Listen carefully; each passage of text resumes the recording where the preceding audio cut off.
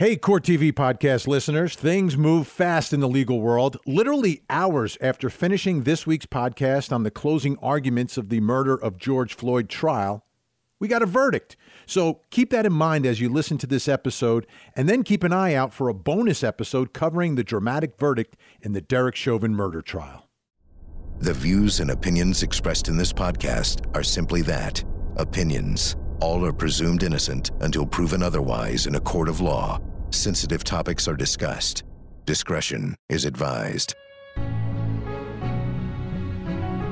On this week's Court TV podcast, after 3 weeks of testimony and 45 witnesses, it has now all come down to closing arguments where the entire trial can be won or lost.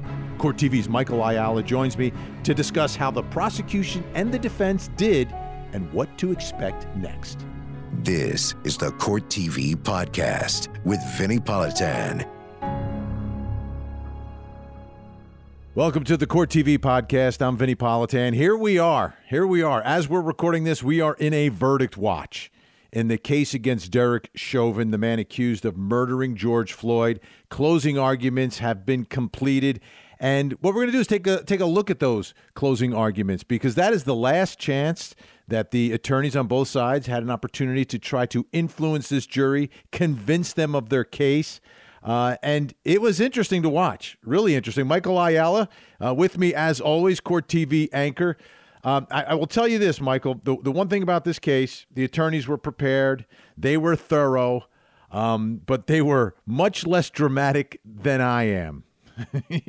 The general demeanor of these attorneys was amazing. You know, you see it a lot from prosecutors, but not as much from the defense. But on both ends, they really kind of played to a very even keel for the most part. Yeah, I have to agree. I mean, I would even go so far as to say at least it was kind of boring. Especially the prosecution. I thought I didn't want to use that word. But you went there. I think you're right. I think especially with the length, right? The length of it going on and on. There was, they didn't vary their cadence very much, and it was very monotone. When the judge finally called for a break during Eric Nelson's closing, that went on and on. It was the perfect time because I was getting bored. I'm sure the jury was hungry and tired. I'm sure you could see that they needed a break as well. I think as we talked about before, you have to know your audience, right? And Eric Nelson, from the very beginning, folks have told me he's not a guy that has a lot of histrionics, doesn't play act in the courtroom, doesn't get outraged. And he's been a very successful attorney by all accounts. So maybe the Minnesota juries don't like all of that. Don't like all those histrionics and everything that, we may be more used to seeing, from where we're from on the East Coast, right? So, who knows? Yeah, I've seen those histrionics in the South. It's a different way of doing it, but they do it in the South, they do it in the Northeast. But and it may just be the way. And I think you're right. We'll see how it all turns out. But let's start with Stephen Slisher, who gave the first closing argument for the defense. For the prosecution. He's a defense attorney, but is a prosecutor in this case. Let's take a listen. George Floyd said, "I'm not trying to win. This was a call about a counterfeit $20 bill. All that was required was some compassion. Humans need that. People need that. But more fundamental than that, and more practical, at that time, in that place, what George Floyd needed was some oxygen. That's what he needed. He needed to breathe." I think those words are effective, and it's a powerful way to put this.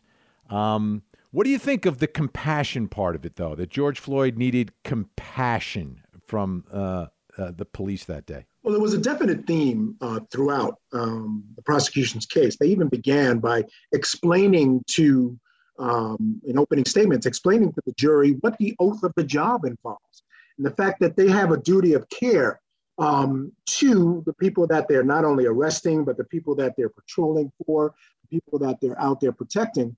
They have a duty of care. And I think that's an important element to this case, that They had to humanize George Floyd, which I think they did a fantastic job of doing that. And I believe that Slisher opened his closing argument talking about his name.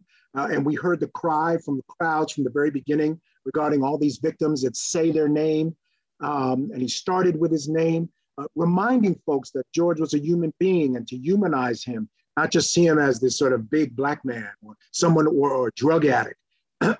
And then by going on and calling on the fact that what's required from police officers, no matter who the person that they're dealing with, no matter what they've done, the requirement of police officers is to have compassion. Because I think the thing that sticks out from that tape most is the fact that there seemed to be a lack of compassion. And I think it was important for them to harp on that, to bring that up, and I thought it was very effective. Yeah, it may be very effective. I just don't agree with the compassion part of it. I mean, at some point, obviously, but it's a situation that starts one way and ends somewhere else. And I mean, for the theme of compassion in policing in all these situations, I don't know if that will resonate with everyone. We'll see what the jury does, but it doesn't resonate with me as a theme there. To me, it's more about professionalism and doing your job and understanding the situation. Because, it was when Chauvin shows up, it's a volatile situation at that point. He's not there investigating a forgery. He's there because there was a call for backup needed. And as he shows up, you could see the struggle and how George Floyd is resisting. So for me, the compassion part of it, yes, when George Floyd loses consciousness, you need that. But to me, the theme is more they need to do their job as professionals and recognize a change in circumstance. But that's just me. I think that's where the compassion comes in. I think what they were trying to highlight for the jury is, you're exactly right, that they had to do their job and be professional. But they wanted the jury to understand that doing your job and being professional means having compassion, even in circumstances like this one. And that's not something that you think of often, right? You don't think of that aspect of a police officer's job, but it's right there on the badge and in the oath that they take. So they wanted them to understand that that was part of the job. And I think that's an important part when you get to the end of the confrontation, where there isn't any more resistance, that at that point there needed to be a shift and some compassion needed to be showed. You heard what Jerry Blackwell said at the very end in the rebuttal. Oh, we're going to get there. Okay. We're going to get there. I'll leave that for a little bit later. We'll line it up. That's the big exclamation point, which I thought was well done. All right, let's talk more about this humanization of George Floyd by Slisher, which again was a very effective part of his close. Let's listen. His name was George Perry Floyd Jr., and he was born on October 14, 1973, in Fayetteville, North Carolina. To his parents, George Floyd Sr. and Larcinia Jones Floyd, Sissy. That's what you were talking about, and a very big part of this case. And that's one thing prosecutors did a great job of is not losing sight of the victim. Too many times in these cases, the victim gets lost in everything. George Floyd did not get lost in this trial. He was a prominent part of this trial, as I believe every victim should be in every case. Yeah, no doubt about it. I think it was a really big part of their case. I thought they did a great job of humanizing him. And as you know, there were restrictions as to how far they could go, because they didn't want to open the door to a lot of his past. But the judge told them a number of times that if they went too far, the spark of life testimony humanizing him, that would open the door for the defense to bring in some of his prior arrests and things of that nature. So they were limited, but I thought they did a fantastic job. In particular, when they had his girlfriend testify, and she explained how they got addicted to painkillers. And these painkillers are just insidious, and they're sort of tearing their way through society. And he wasn't just some random drug addict. He was a person like any other who, trying to deal with pain, got addicted to painkillers and found himself in some really tough situations. And I think it was really effective way to humanize him. And I think they did, like you said, a great job of that. Now, the most important thing I think prosecutors need to do in every closing argument, they did in their case, which is the roadmap to conviction, right? You go through the elements of the crime very meticulously, very simply to show them, okay, here's what we need to prove and here's how we proved it. And they did that. And they did it very effectively. And to me, that's never the most exciting part of a closing argument. It's not the most emotional. But to me, it's ultimately what is needed. You need to give that ammunition and make it very simple. Here, ladies and gentlemen, is how you get to conviction on this charge, and the final charge. And they did that. Yeah, absolutely. No question. And that, what I thought was particularly interesting about that was that in the end, the judge really sided with the prosecution in terms of what the definitions were. So the intent definition, which was a very important part of this case in terms of proving the intent. And the question was whether there was going to be a need to prove that he intended to harm George Floyd, or if he just intended the act of being on top of George Floyd. And as part of the charge that the defense presented, they wanted it to go the first way, that they had to prove that he intended to harm George Floyd. But case law in Minnesota suggests that the other definition was the proper one, the one presented by the prosecution, that said intent was only, you needed to prove that he needed to intend the act itself of getting on top of George Floyd, and then he was responsible for whatever consequences flowed from that. So he didn't have to hurt him. And I think that part was an underestimated important part of this case. And they went through that very clearly for this jury. Yeah, what that did, and you're talking about the second-degree murder, which is really felony murder. In Minnesota, they don't call it felony murder, but it is felony murder, and it's proving the assault of George Floyd by Derek Chauvin. And for me, in the beginning of this case, I looked at that charge, and to give a sports analogy, to me, it was like trying to hit a three-pointer with a hand in your face, okay? And after the state won the argument and got the jury instruction that they wanted, it turned into an uncontested layup. It's unreal in how easy it's going to be for them to prove the state of mind necessary to convince the jury of second-degree murder, the top charge. They basically, I looked at it and it was, to prove assault's defined as intentional infliction of bodily harm. That's the definition of third-degree assault. And the Minnesota Supreme Court has interpreted that to mean you don't need to prove intentional infliction of bodily harm to prove intentional infliction of bodily harm. What? How? Yeah, put three lawyers in a room. They could come up with that conclusion, and they did. And it's the law in Minnesota, and it really is easy. So now, if they prove causation, second-degree murder is a done deal here. If the jury follows the law. Yeah, I mean, proof of the intent, the way it's played out for this jury and the way it was explained to this jury is on the tape. You just have to look at the tape and it's right there. You don't even have to make any kind of arguments for it. And you're right. As a layperson, I've tried to explain this to a couple of friends of mine. They just have a hard time understanding. But I just used the case, which is a Dorn case, where someone was at a bonfire. The person was kind of, ribbing them about something. The person then pushes the person and the person falls into a fire and is burned up. And the court basically said that you didn't have to intend to push the person into the fire to be responsible for the consequences of the push. It was just the intentional push. And then the person who did the pushing is responsible for the consequences of the push, right? And so when you explain it to people that way, it was a little easier for them to understand, but you're right. Sometimes the law can be a little difficult to understand. Okay. Well, the Dorn case is to me a little bit different than this, though, because when you intend to push someone, are you intending to harm them? Like under what guise would you push them other than to harm them? Why else would you push someone? Whereas for Derek Chauvin, the argument is he's restraining someone as part of his job. So to me, it's two completely different situations.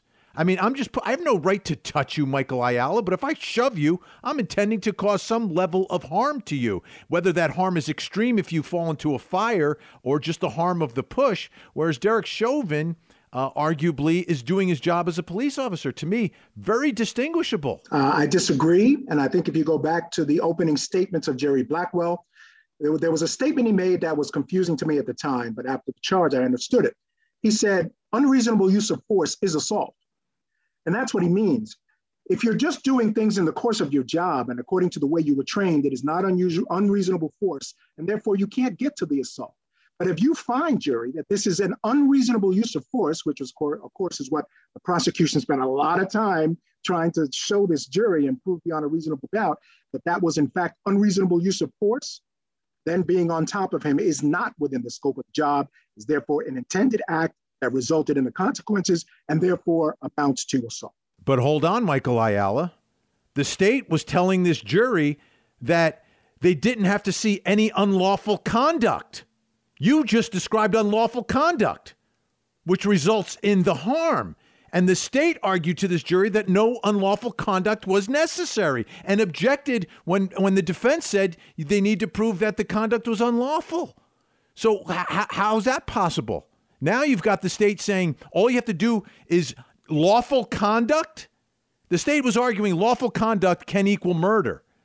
And they specifically told this jury that they did not. To me, this is inconsistent. This is a problem. It might be. It depends on how you defend unlawful. Is unreasonable use of force still lawful? Under certain circumstances, it just might be.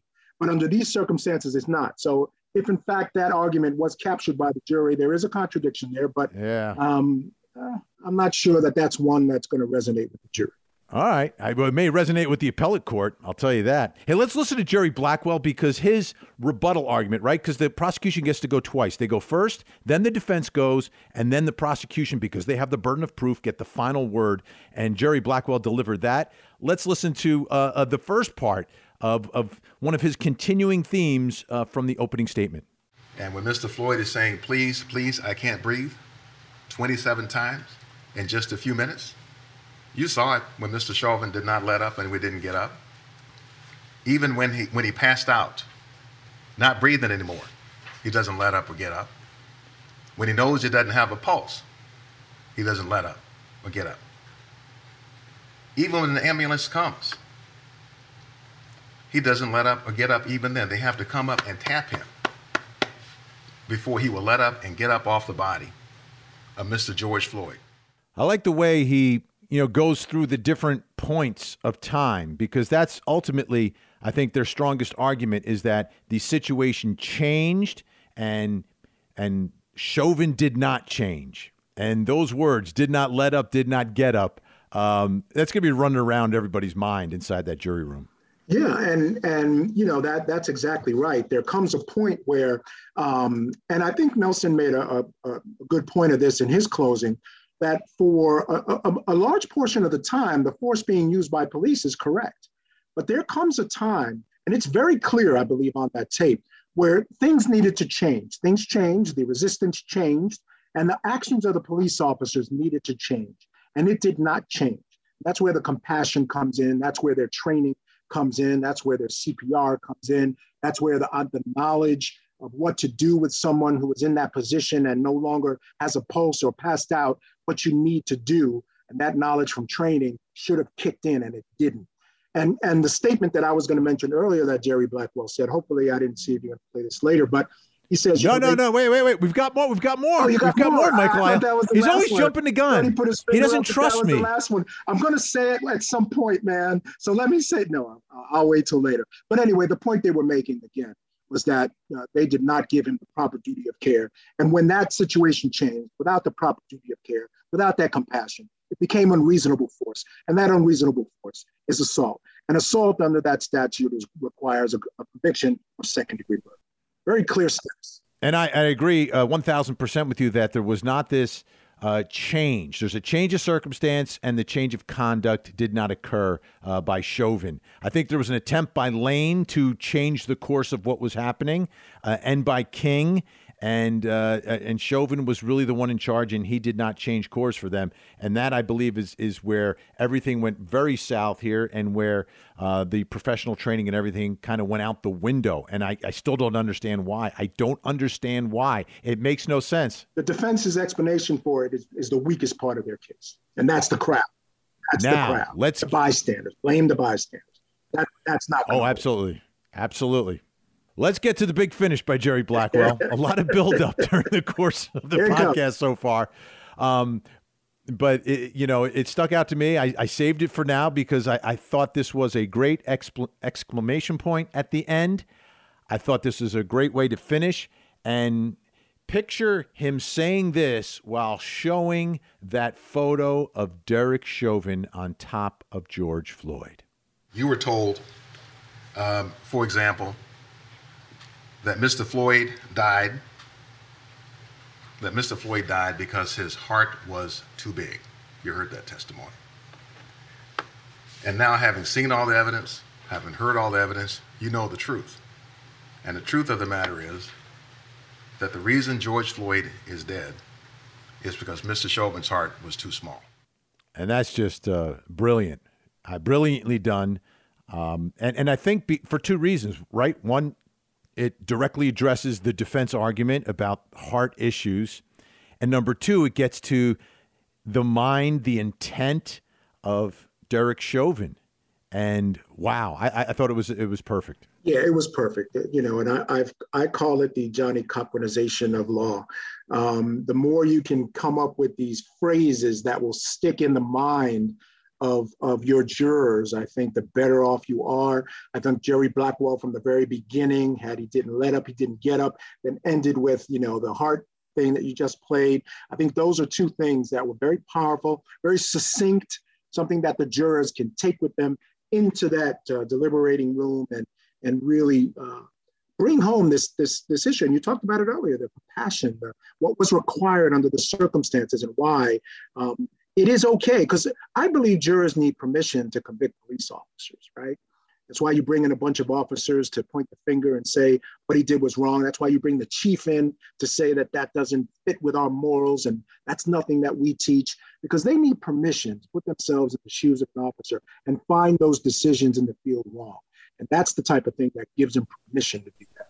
Yeah, and I think the other thing is this case is different. Most of the police cases, it's a decision made in a split second. It usually involves a gun, and it happens fast. And that's, I think, jurors have a difficult time with that. This one, because it was 9 minutes and 29 seconds, I think a much different story. When we come back, we're going to talk about the other side of the coin. Eric Nelson, who had a few days off, was a little re-energized and brought a little more life to his arguments. We'll talk about that next.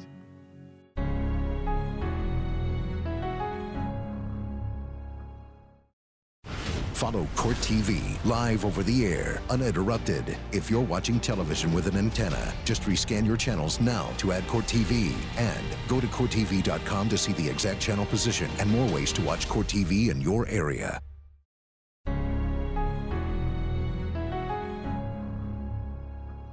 So Eric Nelson was clearly worn out by the end of the case, at the end of the witnesses and the evidence in this case.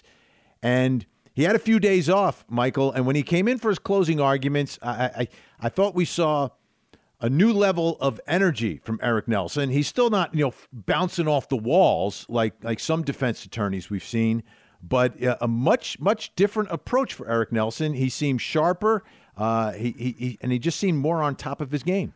Yeah, no question about it. He had worn down big time. And it's understandable. Look, I'm not sure how much support he got from his back office. Again, he has a firm. He's a managing partner of that firm.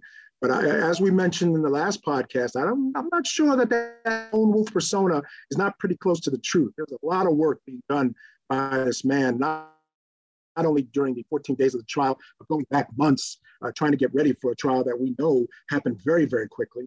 So he had a lot to do to get up to speed, and I think it all just came crashing down there towards the end. But I agree. I think he looked refreshed. He looked better than he did for the entire trial. So I think the weekend did it good. I think it was a good thing for him. Now, the other part of his closing argument is that it lasted almost 3 hours. It was in two parts. The judge had to interrupt and use a TV timeout to get the jury fed for a half hour. I thought if it had been condensed into about 2 hours, it may have been a little more powerful, but I understand where he's going. There's so many places and so many things. He doesn't want to leave anything on the table. He wants to make sure, and you never know what issue will resonate with what juror. Yeah, that's the struggle of a defense attorney, and probably the reason I left the profession. You just have someone's life in your hands. And there's no rest. There really isn't. There's no amount of work you can do to make sure you've done enough. And I think that showed in his closing argument, the idea that he wanted to make sure that he hit on everything he could possibly hit on, in an attempt to, win a conviction. Win an acquittal for his client. And you saw that. But again, I think streamlining it a bit, I agree with you, would have been much better. Right about the time where the judge decided to take that TV timeout, as you call it. I think it was the right time because I was losing, interest in it. I'm sure the jurors were having a tough time after the entire morning. This was something that was supposed to end, the entire thing, including rebuttal, was supposed to end before lunch. So, he did go on a little bit long, but again, a lot at stake. A man's liberty is at stake. Absolutely. I don't know how you could have cut. You've got to find a way to cut it down because I think you've got to give the jury those little nuggets that, again, that they will repeat.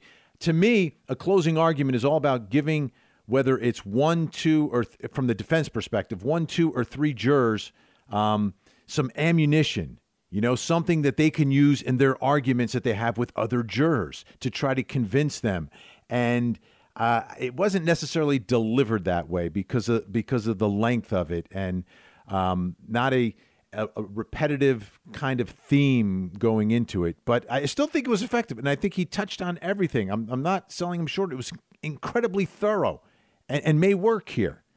Just not exactly the way I would have done it or I think is the most effective way, but we'll see. He knows these jurors better than we do. This is where he practices.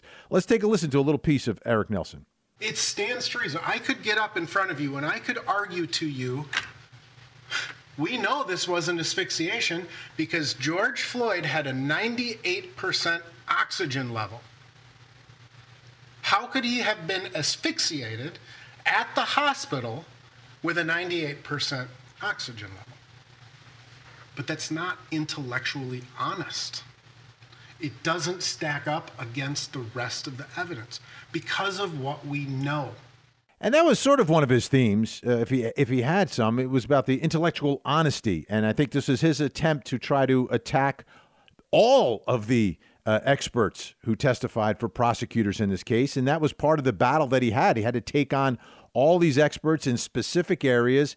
And on his side, he didn't have the equivalency. He didn't have an expert to cancel out all of their experts. Yeah, no question. And I think that was one of those little nuggets that you were talking about. I can honestly see one of the jurors getting stuck on that point. The idea that how do you die of asphyxiation when you have 98% oxygen levels in your blood? That's a very clear point that they can hold on to in terms of trying to figure out cause of death. Now, remember, what Eric Nelson was trying to do throughout this case, and what I think a lot of sort of lay people didn't quite understand, and they were talking about how he's just coming up with anything. It all sounds like a bunch of excuses. Well, that's exactly what it was. It was a bunch of excuses, a bunch of ways to muddy the waters, to cut into this reasonable doubt that they want this jury to have as to any of the elements of the crimes, whether it was an unreasonable use of force. He talks a lot about perspective and the reasonable officer. And you talk about the cause of death, just anything he could do to interject some reasonable doubt into these jurors' minds is what he was trying to do. And I think he did a perfect job of that. And, we talked about how he was using a lot of cross-examination to build his case. A lot of that came out in his closing argument as well, using a lot of the words of prosecution witnesses to help bolster his themes of not being believable or the perception of the police officer, of the police officer at the scene being the most important thing here.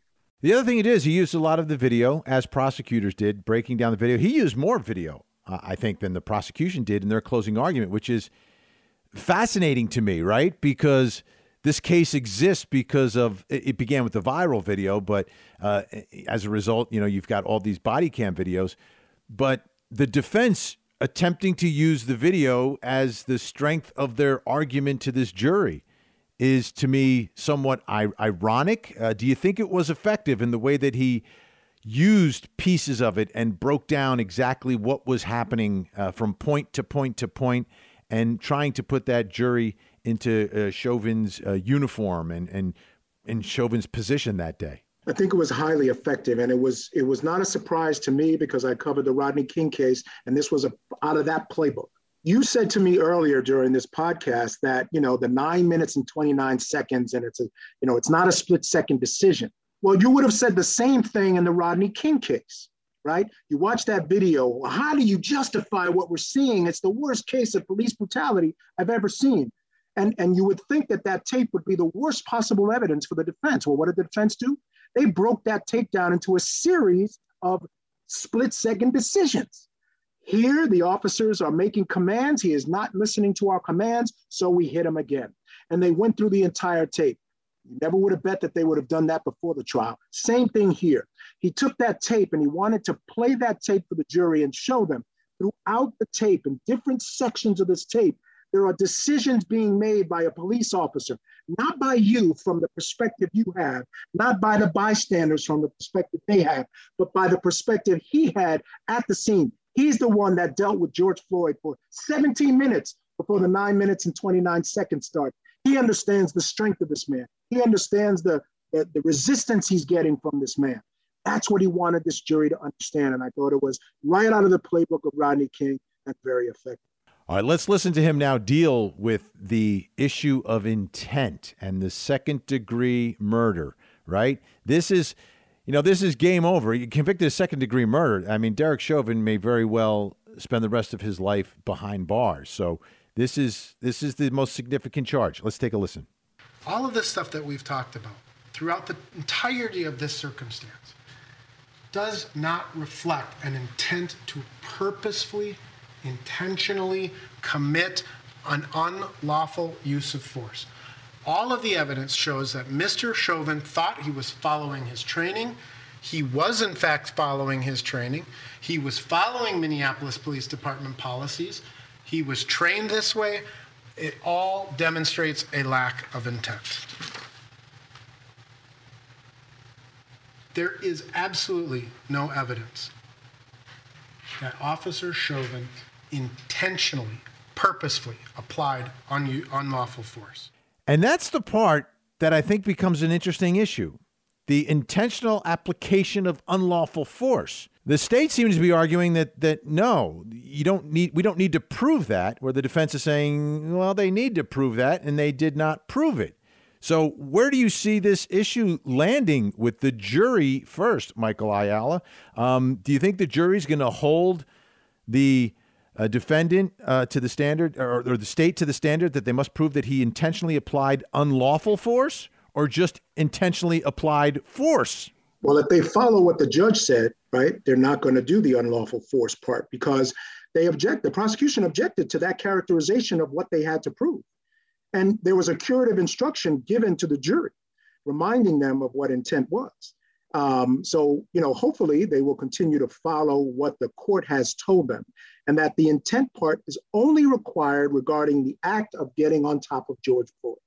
The results of those acts are not what's required. Doesn't have to be, he doesn't have to intend unlawful force. He just has to intend the force that resulted in the consequences. Those consequences he is then responsible for. And the judge agreed with the prosecution that was a somewhat overstatement or misstatement of what the requirement of the prosecution was. To me, this is crazy, though. No, it's nuanced and it's confusing, and that was the purpose. Yeah, but let's say it's lawful force. You're intentionally applying lawful force, and you end up convicted of murder. No, what the jury has to decide is the fact of whether that force that was applied that was intentional. They have to decide if that's unreasonable force. That's all they have to decide. They don't have to decide that he intended to inflict unreasonable force. There's a big difference there, Vinny. They just have to decide that he intended the act itself, and then the fact of whether that's unreasonable force is what they have to decide. And if they do, then they move on. But isn't unreasonable force illegal? Is unreasonable force lawful? How could no? But you didn't have to intend it. That's the issue. You don't have to intend it. Right. But what I'm saying is that if the force is lawful and results in the death, but he intended the lawful force, under that jury instruction, he gets convicted of murder. So the jury decides if it's lawful. Lawful, I think you're using in as a substitute for reasonable. It's the jury that decides if the force used was reasonable. If they find it unreasonable, then they move on in the inquiry. If they find it reasonable, then they don't. You know what I find unreasonable? Is the Minnesota Supreme Court and their decisions in figuring this out. They made it much more complicated than it needs to be, and it's unfortunate because there should be no gray area in determining murder charges. It shouldn't be this nuanced and subtle for a murder charge. Do you agree? There isn't. The defense is trying to make it nuanced, but it isn't. You just have to intend the act itself. It's very straightforward. All right. Well, we'll see. I think this one is problematic on appeal if he's convicted, but that's another podcast down the road, Michael Ayala. Speaking of which, we'll do an appeal podcast. There's like 17 different issues. Yeah. Well, we'll do it. Better ones than this one. We'll do it a couple of years from now if there's a conviction. And again, we don't know if there's going to be a conviction. There could be. There could not be. It's up to the jury. They're the only ones that matter. Michael Ayala, great stuff. Thank you, sir, so much. Appreciate your time. I know we're all on pins and needles here waiting for this verdict. Oh, boy. It's always fun, Vinny. Thank you very much for having me. All right. When we come back, for some reason, I'm going to be talking about Maxine Waters. What? Yeah, because Maxine Waters came up in court and is an actual issue in this case for some reason. And I'll explain why the judge is livid. That's next.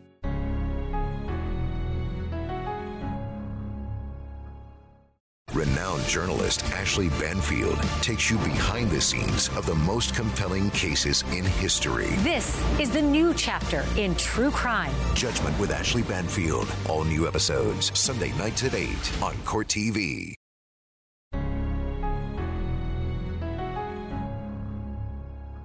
I'm aware of the media reports. I'm aware that Congresswoman Waters was talking specifically about this trial and about the unacceptability of anything less than a murder conviction and talk about being confrontational, but you can submit the press articles about that. This goes back to what I've been saying from the beginning. I wish elected officials would stop talking about this case, especially in a manner that is disrespectful to the rule of law and to the judicial branch and our function. I think if they want to give their opinions, they should do so in a respectful and in a manner that is consistent with their oath to the Constitution, to respect a co-equal branch of government. Their failure to do so, I think, is abhorrent, but I don't think it has prejudiced us with additional material that would prejudice this jury. They have been told not to watch the news. I trust they are following those instructions and that there is not in any way a prejudice to the defendant beyond the articles that we're talking specifically about the facts of this case. A congresswoman's opinion really doesn't matter a whole lot. Anyway, so motion for mistrial is denied. Unbelievable. Congresswoman Maxine Waters, she's from California, is in the middle of the Derek Chauvin case, which is in Minnesota. Judge absolutely livid, and for good reason. I mean, you have Maxine Waters talking about we need more confrontations in the streets if the jury comes back with a not guilty verdict. This is a congresswoman saying that out loud while the jury is deliberating, or not even before they're deliberating, because this happened in the weekend, so the jury wasn't even sequestered. This is a problem on many different levels. Let's start first with this case, right? It's a problem because if a juror hears that, if a juror was somehow influenced that people will take to the streets with violence if a conviction doesn't come back, that is a problem for this case. And the judge agreed. You know, the judge said this could be an issue on appeal. Now, I don't know if it will be successful or not. It depends on a lot of different factors, but it's extremely dangerous and reckless while the jury hasn't decided the case. And don't get me wrong, everyone's entitled to their opinion about the case. And you can voice your opinion about whether you think the evidence is there or is not, you know, what the person should or should not be convicted of, what the sentence should or should not be. But this crossed a line, okay? And it's a very distinct line that we have here in this country, which makes our country's system of justice so much better than everyone else's, okay? Our system is designed to avoid mob justice. Okay, it's not like something happens and the pitchforks come out and people are outraged and someone is convicted. That's not the way it works. We've got to, first of all, it all is based upon a presumption of innocence. Every accused defendant in this country, whether it's a drug dealer, a murderer, a robber, someone who's committing a whatever it is, you're presumed innocent until a unanimous jury of ordinary citizens says otherwise. We don't give that power to elected officials. We don't give that power to judges. We don't give that power to professional jurors. We give that power to our fellow citizens. And they've got to be unanimous. They all have to agree that, yeah, this was proven to the greatest standard under our system of justice, which is beyond any and all reasonable doubt. And until we reach that point, people are innocent. And this jury has to base this verdict solely on the evidence. There can't be any outside pressure from anywhere. And we have this meticulous jury selection process that we covered on Court TV, where both sides get to question the jurors and the judge questions the jurors to make sure everyone can be fair and impartial and they understand the rules. And for someone from the outside, let alone an elected official, to come up and say, if we don't get the verdict that we want, there will be more confrontations in the streets, that's beyond outrageous. That's potentially juror intimidation. That's mob rule. That's mob justice. That's not what we do in this country. That's not what we do. It's so, and this is where, and I say this a lot, the one time when our system of justice can be compromised, which is it's the best in the world, the only time it gets compromised is when it intersects with the world of politics. And politicians like this that try to turn a jury verdict into some sort of a political decision that has to be made. No, it's a judgment based upon facts and the law, period. Facts, law, period. Every case the same. Have you seen Lady Justice? She's blind. She doesn't care about everything else going around on the outside. It's about the facts of that case, what can be proven, and the law of the case and how the facts apply to the law and whether or not the burdens have been met by the prosecution. That's how we do it. Mob rule, mob justice has no place in this nation, and that's why what Maxine Waters did and said is so extremely dangerous. It's a slippery slope to go down. It's the third branch of government, but it's not politically determined. It's determined by ordinary citizens on the facts and the law, and that cannot change. If that ever changes, our system crumbles and ends up looking like a lot of other systems of justice around the world, which are pretty poor. All right, folks, we're on a verdict watch. Make sure you are watching Court TV, because when that verdict comes down, we will bring it to you live. Now, if you step away from the TV for a minute, follow me on Facebook, Vinnie Politan Court TV. I'll send you out a notification of when the verdict's been reached. I do that in all the cases that we cover. But in the meantime, if you don't have Court TV or you can't find Court TV, if you have a digital antenna, just rescan it, folks, and you'll find us. Also, check out all the show notes. We have great links to lots more information on this case and others that we're covering on Court TV. Whew, verdict can happen at any moment, so I've got to end the podcast now, just in case. Just in case. I'm Vinnie Politan. We will speak soon. Have a great day, and as always, don't forget to hug the kids. This podcast is a production of Court TV. Go to CourtTV.com for more content, trials on demand, and to find out how to watch Court TV in your area.